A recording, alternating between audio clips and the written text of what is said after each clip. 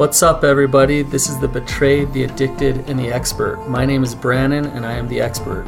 And I'm Ashlyn, and I was the betrayed. And I'm Kobe, the recovering addict.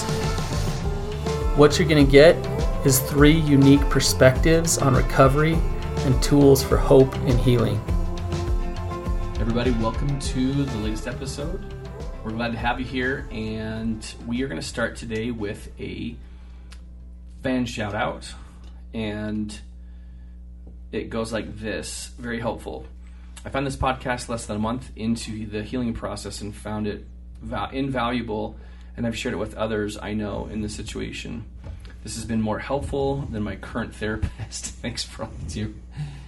As nice as that is to hear, I want to just really emphasize, Brannon, the fine print here in this episode is this isn't therapy. This is not therapy. So the great thing is, this person is using our podcast in conjunction with therapy.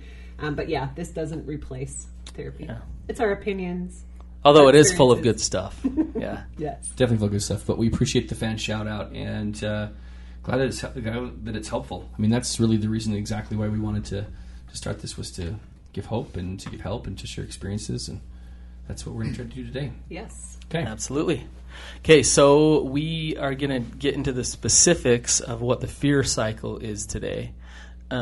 So as we talk you through this, hopefully you can recognize like how you go into it, what it is in your life, how it's not working for you, so then you can recognize how to get out of it and work yourself through it. Okay. Right, and something that we said before we started this was this isn't just something that people like Kobe and I are dealing with, right? No. Brannon, you've experienced... We all go through cycles of fear and control. Okay. But I would say there's a correlation between levels of trauma in our lives and how much or how intense the fear cycle is in our life. And so the more trauma, the more fear cycle we're going to have over and over again. And is that cumulative trauma? Is that recent trauma? Is that a mixture of both? Yes. Both. It's a mixture of both. Yeah. Okay. So, a lot of our emotions aren't based in reality. They're based out of our experiences. So, if we've had a lot of experience that has brought us a lot of fear, then we're going to be triggered into that fear a lot. And the better you can recognize the fear cycle, the better you can start to manage that fear in a healthy way, as opposed to fear actually is great at producing more fear, and it's a snowball effect, and it doesn't work. It's why anxiety is created or shutting down, because people just don't know what to do with these emotions. And so now the fear cycle, we talk about it a lot with betrayal trauma because for obvious reasons. A spouse who's experienced betrayal is in a lot of fear, a lot, right? And a natural, normal response to betrayal is to start to go into these fear cycles. Right. What sucks is they're not healthy. So you do what's natural, but if you stay in that place, it starts to create chaos in your life. So let's break down the fear cycle a little bit. So the very first thing to the fear cycle is there's a trigger. There's something that triggers fear. So, like, what would be some examples? Kobe going out of town. Okay, so there's an example of something that would trigger fear. Now, Kobe going out of town triggers fear for you, Ashlyn, because... In the past, there was trauma with him going out of town. There was acting out. There was him connecting with other women. And I just felt very disconnected and betrayed. Okay, so you hear it, right? You hear the past experience, the trauma coming up. With the current experience of him going out of town, up comes the fear. Right. Okay. The things that trigger fear will be different for everybody. So to one person, they might see a red microphone and that triggers fear. To another person might mean nothing. For my daughter, it's going to bed at night. Right. That fear gets just heightened. All, kind of builds. And then at nighttime when it's time to go to bed, her anxious mind cannot shut down. Right. So because she's had experience around going to bed at night, right? So don't. I want to put this in here. Don't should on yourself. Meaning, don't say I shouldn't feel fear about this. I'm crazy. I work with some people who, like one girl who, she's really scared to get on the freeway, like to drive. And, she can say, I shouldn't be so scared, but she is. Right. She's had experiences with that, and so she feels fear around it. So if you try to stuff it down and pretend like it's not there because it shouldn't be there, then you're not going to even notice that your fear's there. So, but the first thing is that you're triggered into fear, okay? So that fear then leads to, this is where it starts to perpetuate itself and to grow. It then leads into some obsession or some compulsive thinking. You're triggered into the fear, so you start to ruminate, you start to obsess about this thing. Okay, so it shows up like, I think with Spike, the Spike narrative, and if you don't know who that is, we do a whole episode on that Spike narrative, but it's that narrative in our head that is making up lies. And so a lot of the things I feel like I allow myself to stay in fear aren't based in reality. It's me making up a story or making my worst fears come to, like most of the things I have fear about haven't even happened. Yes. And they may not ever happen. And that so that's usually the case, is our fear is not grounded in reality. Usually, not always. It's like if you're alone in a house, in a dark house that's unlocked, and how would that be for you, Ashlyn? That happens sometimes. Okay. And I get nervous, and so then I start to think of scenarios where someone breaks into my home. What am I going to do? How am I going to protect my kids? And sometimes it goes into a plan, but most of the time it goes into the crazy scenario of like, I won't be able to get to my kids in time, and then how are they gonna get out? So you're just the thoughts. One thought feeds an emotion, which feeds another thought, which builds another emotion, which builds another thought, and now all of a sudden there's a knot in your stomach. But you're just laying in this house where the door's unlocked and it's a dark house. Yeah. But in your mind and in your head, it's like, my children are going to die and I don't know what I'm going to do, and this is so scary. And then physically you start shutting down, right? Absolutely. Yeah. And so usually the fear is not grounded in reality. Sometimes it is, though, right? So did you ever see or recognize my fear cycle showing up? I would say no. I wouldn't be able to identify it. Looking back, actually, that's a really good question. Looking back, I don't think that I really identified it in your nonverbals. I don't think that I identified it in what you said, but because it's just like historically when we were in that bad place, we just didn't talk hard things. So though you might have been in the fear cycle, it was probably altogether unknown, but it was totally felt. So I think it was more of like this energy that kind of exuded from you that I felt, and then all of a sudden that triggered my shame and also my fear of relapsing as well. So I would say probably the way that I would identify it was you're trying to like ask additional questions. I wouldn't necessarily say it was being controlling, but wanting to get into some of the details, or like saying, okay, this is going to be a good trip, right? Like, we're not going to have to worry about anything, right? Like, that's kind of how it manifested. It was pretty subtle for you, as I recall. And I don't know, sometimes when guys go out of town, I hear their partners will distance themselves. That's probably more for like military personnel who were like deployed for a long period of time.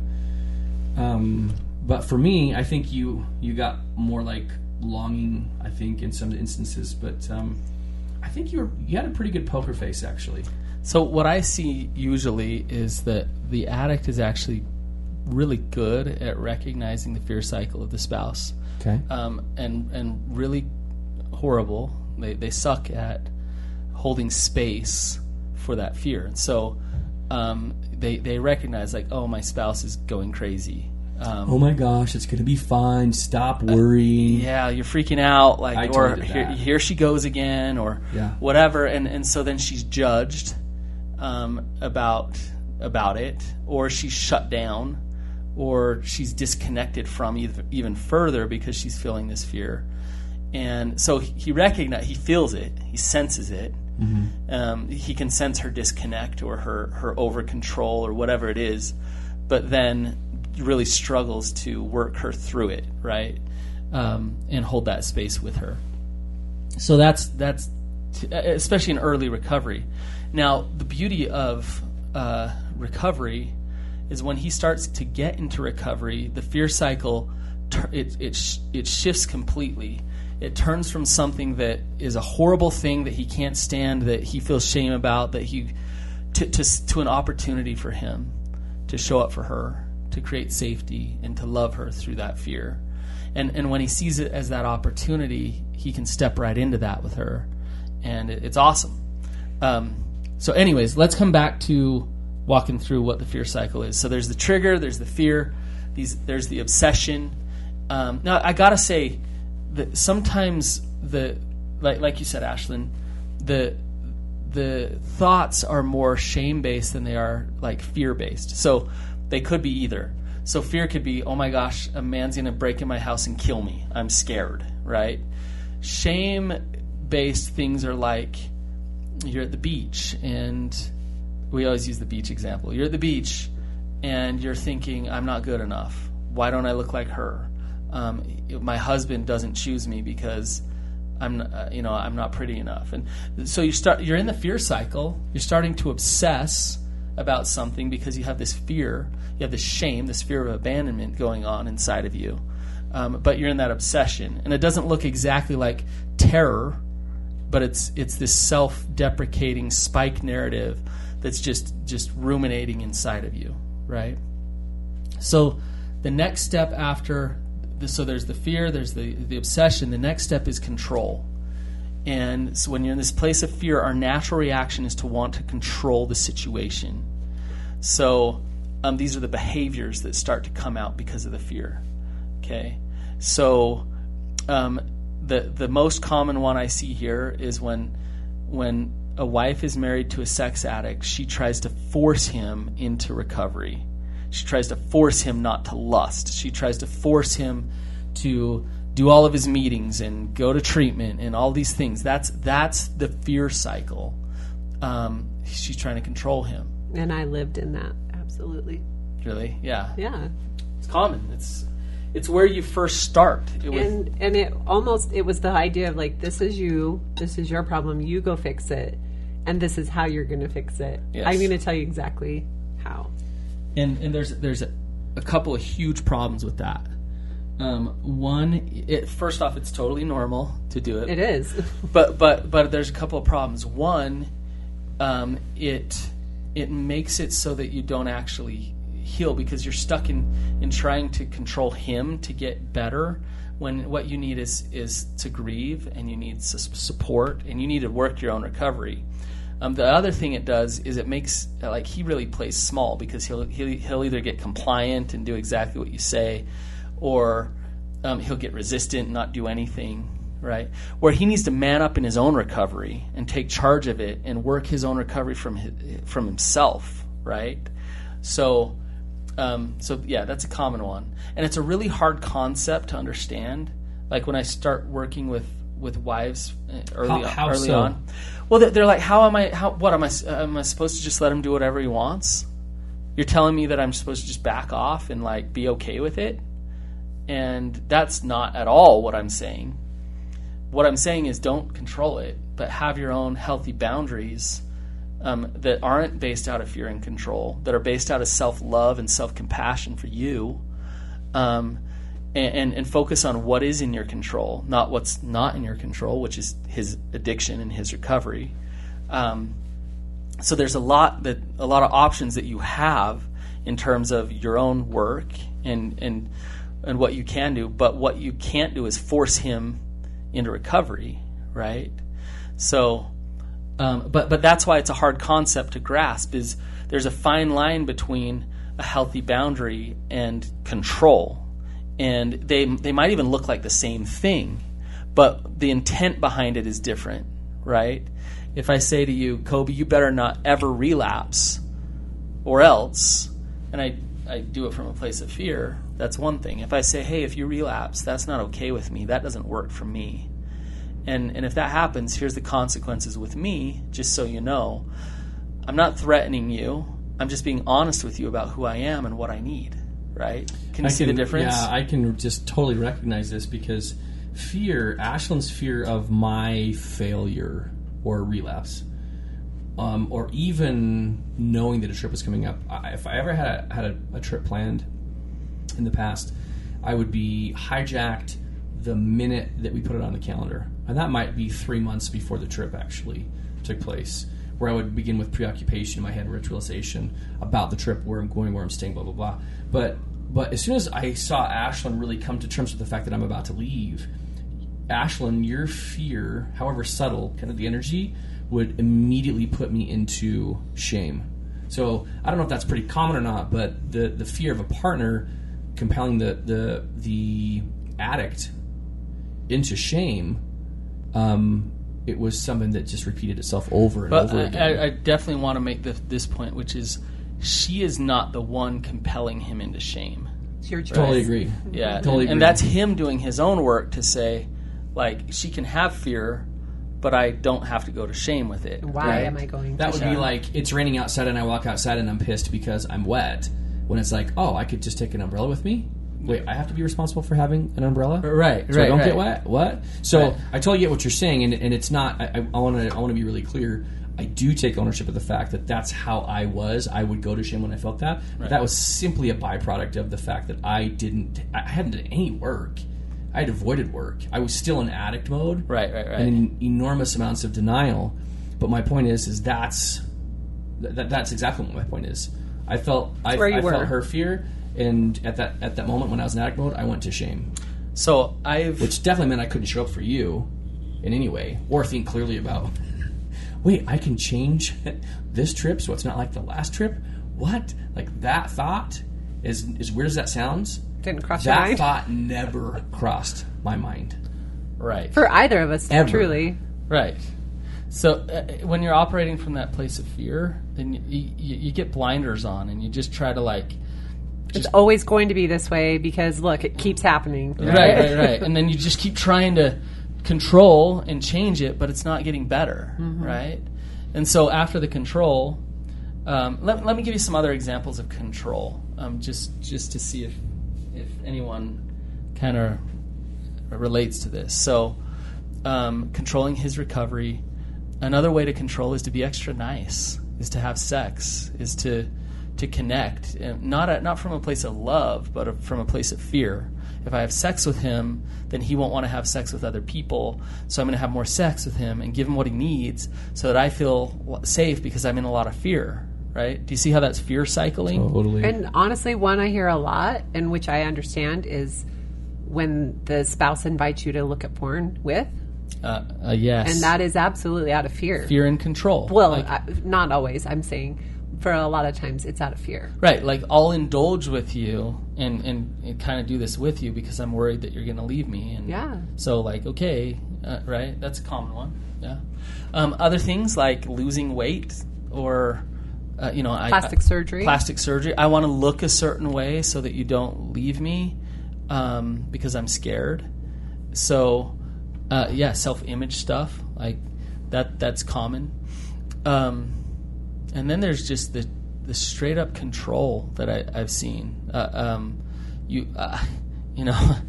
I've worked with women who have demanded that their husbands have to eat a certain type of breakfast every single day. Because if they're not eating that type of breakfast, then they're not going to be healthy. And if they're not going to be healthy, then they're not going to be in recovery. Right? Is that? I mean, that just sounds exhausting. It's exhausting. If food intake is being managed because of the domino effect the rest of the day, then you're thinking about every individual domino. That's got to be just exhausting. Oh, every time you drive down a freeway, covering his eyes when you pass certain billboards.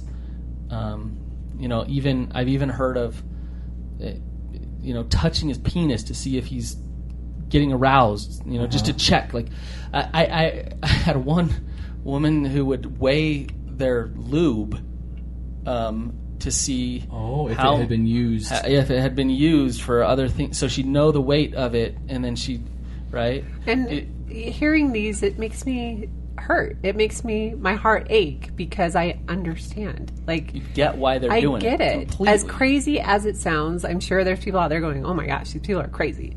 But Right. guess what? We're all doing it in different ways. Yeah, and I don't blame them one bit for doing it. And they're trying to survive. They're in this state And you feel like this is going to help. If I do these things, then I'll be able to control the outcome, which doesn't happen. Right. Or it's going to continue like this, so at least I'm going to feel like I'm in control if it's going to be this crappy anyway. Exactly. And it doesn't ultimately bring safety and peace. It doesn't. No, it makes us... that knot in the stomach... I wasn't kidding. That's how it shows up for me. Yeah. It's just this sickness, and I feel sick to my stomach, and my head is racing with these awful, narratives. That doesn't feel good. You're spinning your wheels, Yeah. right? And you just feel out of control. So there's a much better way, and ways to not live in this fear cycle. So anyways, after the control comes shame and despair.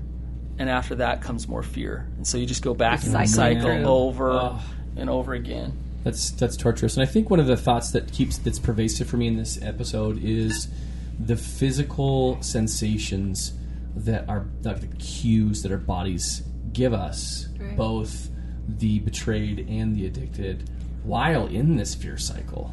Like right. the I don't even know if exaggerated is the appropriate word to describe the physical sensations that might come. I mean, you talked about having a knot in your stomach, Ashlyn, but I mean, what else did it feel like for you?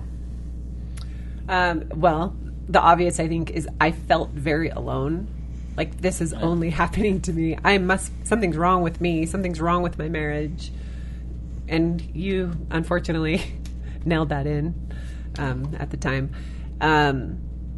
I think for me, it really just, I felt crazy in my head. Like I felt out of control, that those thoughts had control over me. Mm-hmm. So as much as you think I'm in control by living in this fear cycle and trying to bring control, I felt out of control. Yes.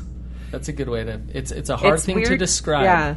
You just feel like you can't just put it all together and feel peace. Yeah, and safety. I think it's because it's that cycle. It just repeats itself. Yep. And so what you feel like, okay, I'm getting a handle on this. We can do this. I'm going to change things in my marriage or in my life. And then crap hits the fan and it starts all over again. It's frustrating. It really did leave me sick. I think, nauseous a lot. I was just listing in my women's group, we were talking about this fear cycle and coping with emotions, and I was listing on the board like some symptoms, things like panic attacks and insomnia and headaches, and they were all nodding their heads saying like, yeah, I get that one. Yeah, I had one of those last week. But because they've been in this state of fear and trying to control it, but back into fear. And it ultimately, fear that's not really processed or dealt with turns into anxiety. And that anxiety comes out in insomnia and panic attacks and all these physical ulcers is the and worst. Autoimmune disease. And I could go on and on. The suffering that it causes when you don't actually deal with this fear in a healthy way. Well, and I feel like, the feeling so alone kept me from actually owning, voicing, sharing, getting help, looking for help, any of that, because I felt like it was my little problem. When you're stuck in it alone, then you're just going to try to cope with it the way that you know how. Right. And you try to do that over and over and it doesn't over work. again. And so I guess if you're listening to this, you're not of that type. You're not who I was. You've obviously moved past that if you ever were. And that's the cool thing, is once you look for, okay, let's find somebody who actually has some answers or 2 steps ahead or who's made it out of this. Right. You know, I keep thinking when I would be in this, because this is definitely for the addicted as well, this fear cycle. I mean, I would think this constantly. It looked different. In fact, we talked about, just before this episode started, Brandon made the observation, like the fear cycle is just more apparent and you can observe more of it. It's more exaggerated in the betrayed than it is the addicted. And my immediate response was, yeah, that's because the guy's coping because he's acting out. So, Right. Whereas the betrayed isn't, at least not in that specific way. But my point is that really what that means is that I would just numb the fear. I would feel it. The fear of acting out caused you to act out. Totally. But here's what's interesting though is that I would be in this perpetual state of anxiety, and I never considered myself an anxious person. But just looking back at the state that I was in when I would be in a hotel room was just this. It was this ramp up of just emotions until I finally could not handle or take any more of the vice grip. Right. And so every time I'd go through the fear cycle, it would immediately kick me in to start another one, and then another one, and then it became faster and bigger and more scary and more real, and in and of itself, just being in the fear cycle for the addict perpetuated relapse probably more than the original trigger of whatever it was, because it was such a heightened emotional state, and I could not deal with what was so uncomfortable that I would just act out. Right. Yeah. It was like, ugh. It perpetuates. It grows. Yeah. Fear gives birth to more fear. Right. So I want to put a little plug in. I have 2 courses. I have Helping Her Heal After Her Heart's Been Shattered, and I have Healing After Your Heart's Been Shattered. And what those courses are that I go into, you can find them at brandonpatrick.com. But this is what we talk about. We talk about recognizing her fear cycle, her recognizing her fear cycle, and working her through that and giving her the tools, learning how to get mindful. And in Patreon today or this week with this episode, we're getting there is a way out of this fear cycle, and you can absolutely respond and react differently and not be stuck in this anxiety. There's a way to cope. And we're going to get into the specifics of that in our Patreon episode this week. Yeah, it'll be a really good deep dive, because what we'll talk about is applicable for the betrayed as it is the addicted, because there are I use this term all the time with Patreon, there are mile markers down the path. For instance, in this one, down the road of the fear cycle, there are mile markers, there's indicators that we're in that place. And we'll share what ours were and sometimes still are, and how we can get mindful of that, and moreover how we work through that, so and that the tools to actually break free and live out of that fear. Right. So, hey, can I share a quick story? please. Okay, so all this talking, I'm thinking of the first time that you did show up for me when I was in that fear cycle, when I felt triggered.